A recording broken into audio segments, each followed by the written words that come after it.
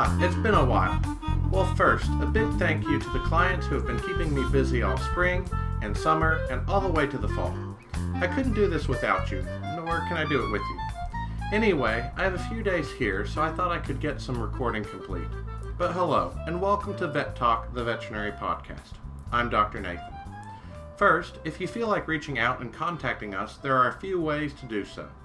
You may reach out to our Facebook page, Vet Talk, the Veterinary Podcast, or you can email us at theveterinarypodcast@gmail.com. Secondly, these episodes are meant to be free and informative to the general population. But if you feel like an episode gave you great benefit, I do have a website set up where you can show your appreciation of the knowledge at lickingvalleyvet.com/vettalk. And a big thank you to our first donation. I'm sure it was really from Duncan, who appreciates me so much. But again, thanks for that donation, and that's helping me keep going with this podcast. And you do not have to contribute, but there are expenses involved in creating these episodes, and any payments are appreciated. So thank you again. That helps with making of more episodes. Today we are going to talk about horse parasites. In practice, this is probably one of the most common topics I should be discussing. In reality, it's not. It is really hard to get people to control parasites in their animals appropriately. And just as much as we are hearing about bacterial resistance, strains of parasites are becoming resistant as well to our anthelmintics, or what we normally call dewormers. Well, let's start at the beginning to see where we are today. First, what is parasitism? Parasitism is an association between two organisms of different species in which one member lives on or in the other member and may cause harm. Not all parasites cause harm. For example, on sharks, the remora is a parasite, but it actually cleans the shark, so they both benefit. When we talk about horses, the intestinal parasites, which is what we're going to talk about today, harm the horse. It's not a mutually beneficial deal. So on to internal parasites of the horse. I'm not going to spend much time on the types of parasites other than treatments for a few of them. I just want you to know that we are treating them. There are a few big types you might hear about. We've got large strongjaws, small strongjaws, roundworms, tapeworms, pinworms, and stomach bots. In general, large strongjaws are not a problem anymore. Once they're really big, this parasite got in the horse and could travel from the intestine to a blood vessel and block that blood vessel. When the vessel was blocked, that stopped blood flow to the gut. The horse will basically colic and die a painful death. Thankfully, the drugs we have today pretty much have eliminated those parasites. They are still around, so we have to be careful they don't come back. But these parasites have not developed resistance to our dewormers, and the treatments we do actually prevent this problem like 99 to 100% of the time. There are some talks in circles about the disease coming back because of how resistance and deworming schedules are changing, but right now it's not a big deal, and hopefully we can prevent it from becoming one. Roundworms are worms that I see in horses under 2 years of age. The horses will genetically be able to not be affected by roundworms when they get older. So we treat some of these in the beginning of life, and then we don't have to worry about it anymore. Well, unless there's an immune-compromised horse. And that's another lecture. Ever seen your horse with an itchy butt? Yeah, that's probably pinworms. If your horse has a rat tail, I assume pinworms until proven differently. Our drugs usually kill these parasites easily. Let's see. Stomach bots can be a nuisance in large numbers, but generally die to the dewormers we're using and don't cause a lot of problems. Tapeworms you may think about more in dogs and cats, but are in horses as well. They can be a big deal and tend to live in an area of the horse intestine that is very small, the ileocecal junction. If they block this area of the intestine, it can cause colic and painful, horrible death. However, drugs today tend to be able to take care of these parasites, and if we continue to deworm properly, we just have to manage the problems that happen to arise. What we are going to focus on today is treatment of small strongjaws. These worms are kind of wormy and are causing problems. Those problems are because drugs we are using to treat them, those parasites are becoming resistant to those drugs. So what veterinarians have to do is come up with a way to deworm and kill these strongjaws while still protecting us from the other worms I mentioned. Then, probably the harder thing to do is convince clients how important it is to stay up to date on these new treatment methods that veterinarians are devising, because we don't ever want the worms to get ahead of us. So, before we go any further, this is one of those areas that I have to stress again. Listen to your vet and their deworming protocol. Each region, even each barn I go to, can have a different parasite load and burden. We have to treat all of these uniquely. So I may have a different protocol for every barn I go to, and I may have a different protocol from a vet in Texas. Today we will tell you why you should listen to your vet and how we have gotten to the protocols which we use today. Okay, so I have a book here, Diseases of the Horse by the Department of Agriculture, and published in 1907. Okay, let's see here. Yeah, here's some pictures of some roundworms and a pinworm, and the bots I mentioned. Here we have some small strongyles, but I don't recognize the scientific name they're using. Okay, but here's the treatment, and basically they say treat if the animal was looking unthrifty or if we see worms in the feces. Okay, so then we fast the horse. So no food, and I quote now, among the best worm medicine may be mentioned santonin, turpentine, tartar emetic, creolin, infusion of tobacco, and bitter tonics. Tapeworms are best destroyed by pumpkin seeds. Okay, and it looks like this is done about twice a day for 2 to 3 days. You can basically mix any combination of that stuff I just mentioned in water or linseed oil and get that in the stomach of the horse. I imagine by tubing it and putting it in the stomach directly, but I don't see that said right here. Well, I'm not sure where to start with this, because you know turpentine is a paint thinner, and on the bottle it says, do not consume. Tobacco is, well, tobacco, and not that I ever got in any habit. It just sounds disgusting. Santonin is actually a drug to kill the parasite, or really it just forces them out of the body because the horse intestines are caused to have such forceful contractions that it knocks the parasites off the gut's wall and then out of the body. So none of that sounds pleasant. I wouldn't recommend it. And honestly, I have clients that I know still use tobacco to kill parasites in their horses and dogs. I mean, wow, right? That sounds caustic and painful. I don't like stomach issues in my own body. So when I'm treating horses, I don't want to treat them with something that gives them a pain I can easily relate to. Ugh, gosh, just makes me queasy thinking about it. Anyway, before we get too crazy and condemn people in 1907 for how they treat their animals, we need to take a step back and take a little look at what they're doing. We have to remember, at this point in time, we didn't have antibiotics. We don't have a microscope in every veterinary clinic. We can't look down at people in the past for using what knowledge they had available to them at the time. Often I don't look at people in the past as barbarians or uncivilized and uneducated because they used what they knew. I am often more critical of people in today's world. We have so much knowledge and information that we have higher standards of medical care now. When we don't use that knowledge is when I get upset. I remember once, I got a phone call. It was from a guy who wanted me to do a dental on his horse. I'll explain more about dentals in another episode. I said, certainly, we can get that scheduled. Then he asked, well, you don't do that power dental, do you? Well, yes, I do. Well, I want you to do it the old-fashioned way. I'm sorry, I don't do that. I have better tools to make the job easier, and with those tools, I can do a better job overall. That man never scheduled the appointment, and I've never done a dental for that client. The new scared him. And I understand. New things are different, and we aren't comfortable with those risks. However, as society, we keep raising our standard of care and living. To a certain point, he was asking me to do this procedure with inadequate tools and without sedation, causing a safety risk. Sure, if I lived in 1900, I would do it that way. No problem, no questions asked. But I live in 2017. So I'm going to use the skills and technology I have now to do the best job possible. And that's something I run into a lot, where clients want an old way and I want to do a new way. I'm not saying compromises on certain things can't be reached, but we live in 2017, and when we act like it's 1907, that is when we have a problem and we could call ourselves barbarians. In 1907, they didn't have these sedatives and power tools to complete a dental procedure, so they used what they had. When we don't use what we have, that makes us more barbaric. because we could do better and we choose not to.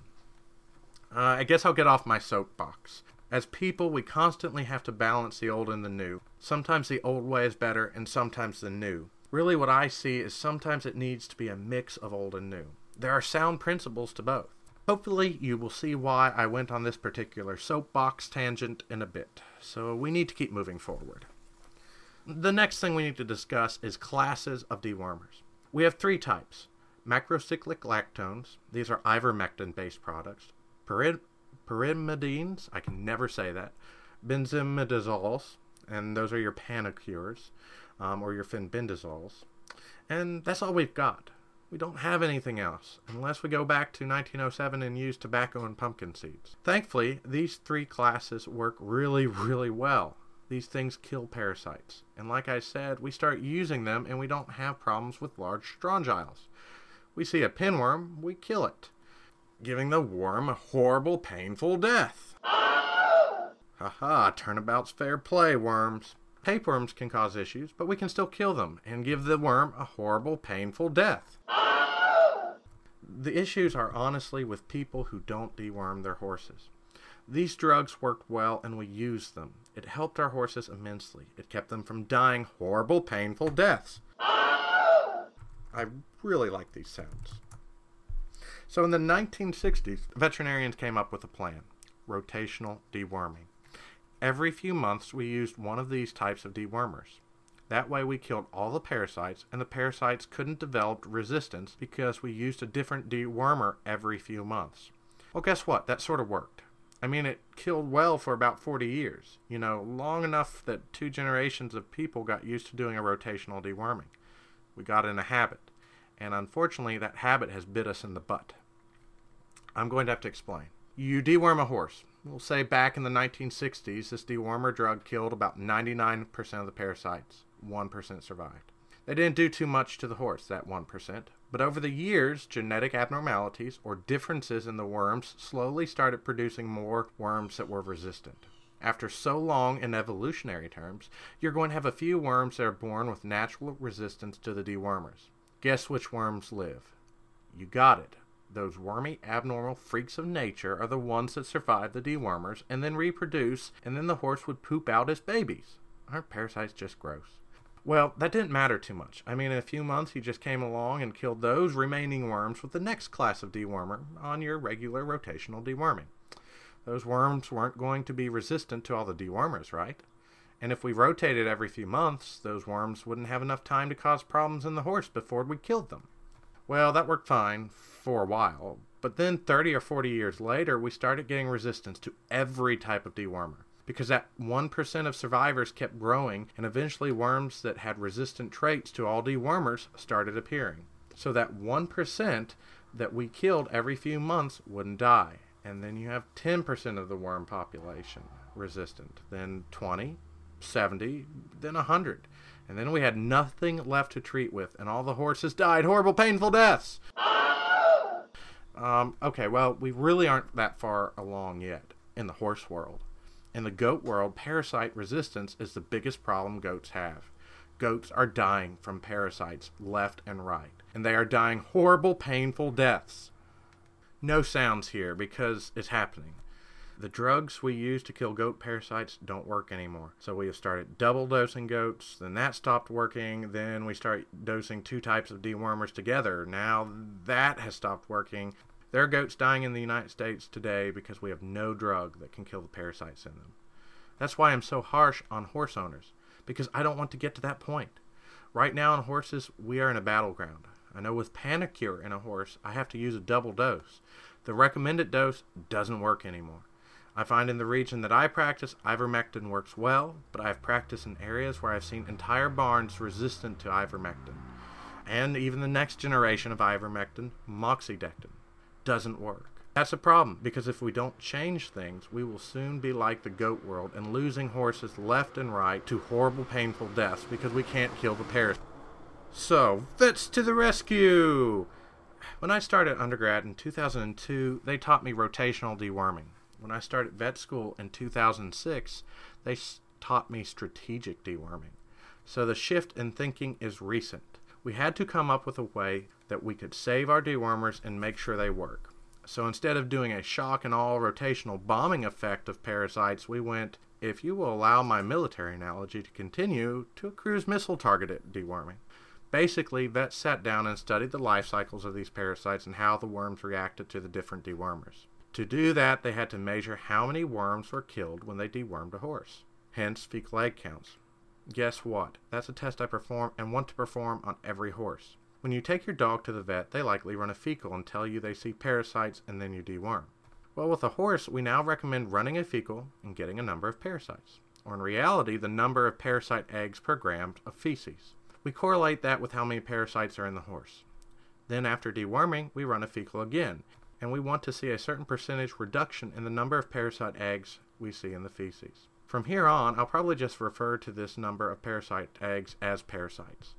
Technically, you could just have one worm that is really prolific, but in general, we correlate this to how many parasites are in the horse. Studying these results showed that certain dewormers were not effective anymore. Your white dewormers, your benzimidazoles, your Panacur. That's why I double dose with Panacur when I treat with it, because there's nearly 90% resistance to a standard Panacur dose.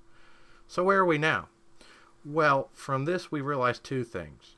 First, it's very individualized how each parasite responds to dewormers. So the first thing is deciding which dewormer works.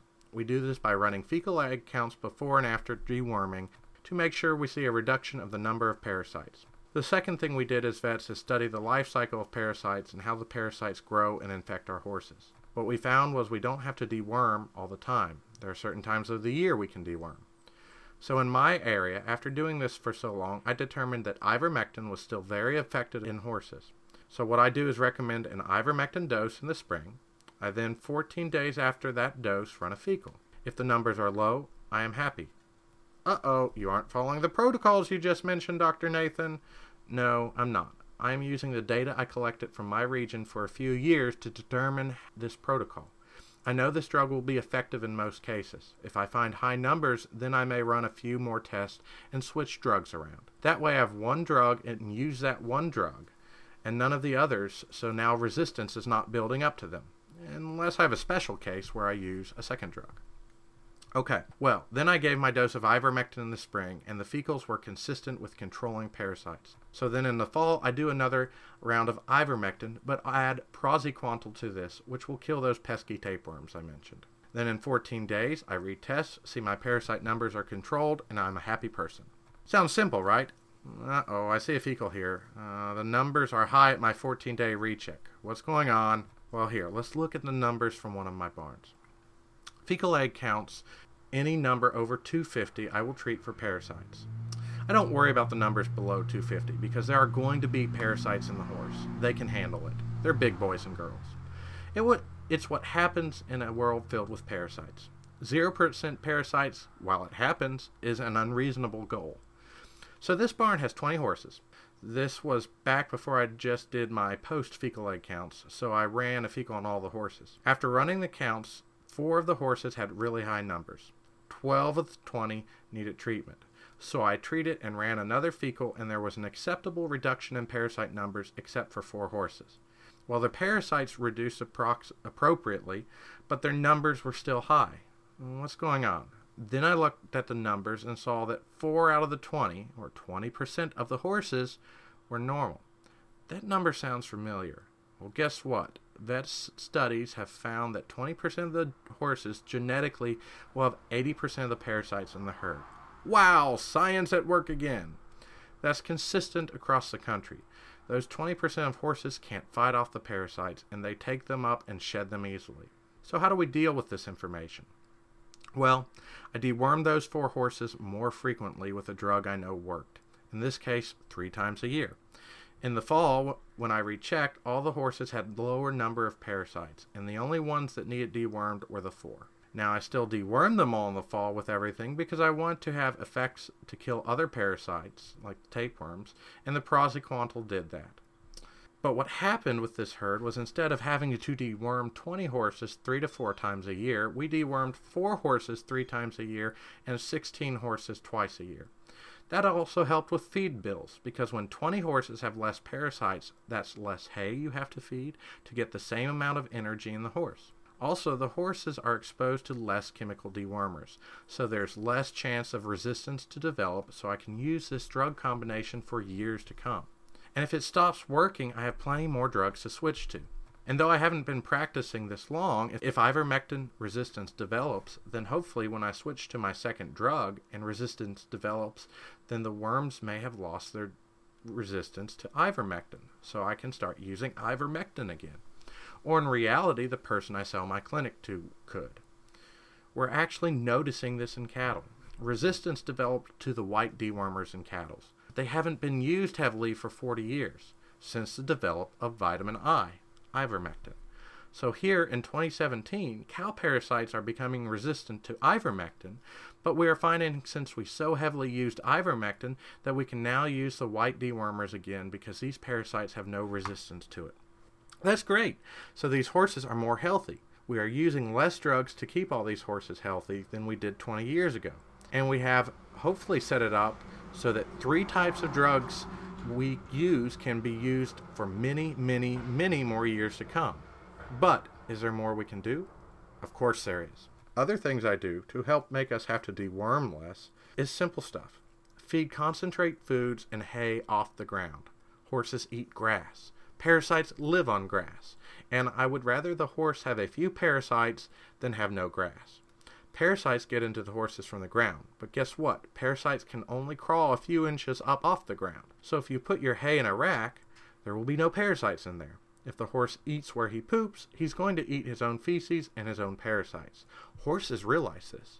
They know they live in a box, so they tend to have areas they poop in. They don't tend to eat as much from those areas, so they get less parasites. When you feed off the ground, it just lessens the chance they will come in contact with parasites. With this, don't overstock pastures. If you have too many horses in a pasture, these horses will eat the grass they have, and if there are too many horses and they eat up all the grass, horses will be forced to eat in their poop zone. Also, rotate pastures. Extreme heat in the summer kills parasites, and extreme cold slows them down or kills them.